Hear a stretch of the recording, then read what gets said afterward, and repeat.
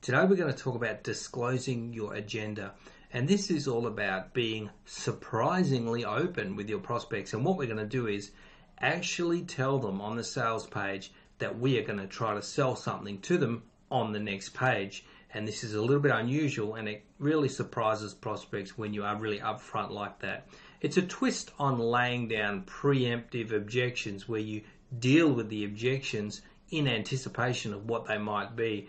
And this came to me when I bought a house several years back, and there was a major highway right along the back fence. And this technique had a very curious effect on me. Here is what happened.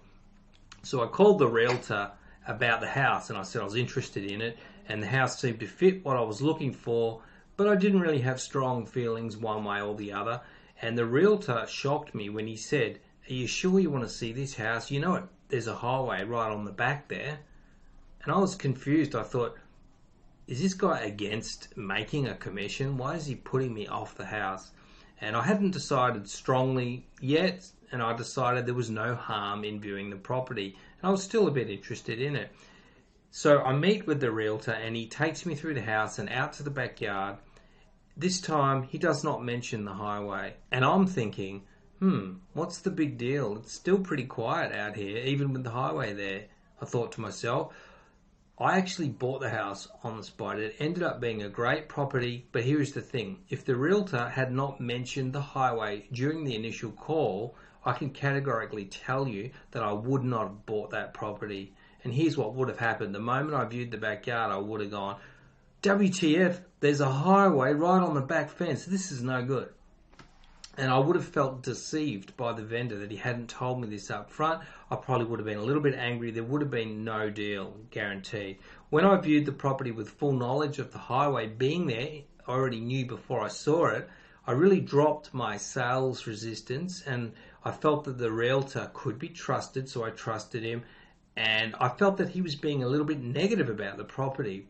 And I felt this was unjustifiable, so I countered his negativity bias by being a little bit over positive about the property. So positive, in fact, that I ended up buying it. This realtor had some skills, and I really enjoyed witnessing it. I really enjoyed witnessing sales skills, and I'm happy to buy, and I ended up loving the house as well. And he knew that if I felt deceived, there would be no chance of me buying the house. He also knew that if he came on quite strong about how bad the highway was, I would be inclined to disagree with him and form a positive perception to counterbalance it. So when it comes to sales pages, you should disclose that you're going to be attempting to sell something.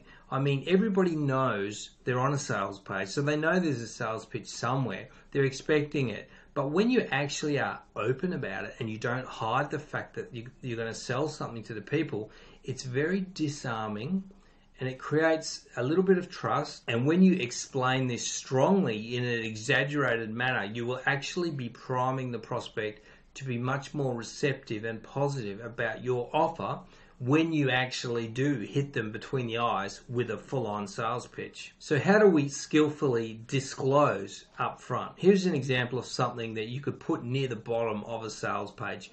Look, I'm going to be honest with you. I really appreciate honesty, and I'm sure that you do too. On the video on the next page, I'm going to show you all the steps required to get the results that you saw on this page. At the end of that video, I will offer you a product respectfully and with full disclosure. If you think it has value, you may choose to try it. Some people really hate sales pitches. I get that. If that sounds like you, you can leave as soon as the sales pitch starts, or you could leave right now without even going to the next page. It's completely up to you. This will have a few different effects on the prospect when they click through to see the offer.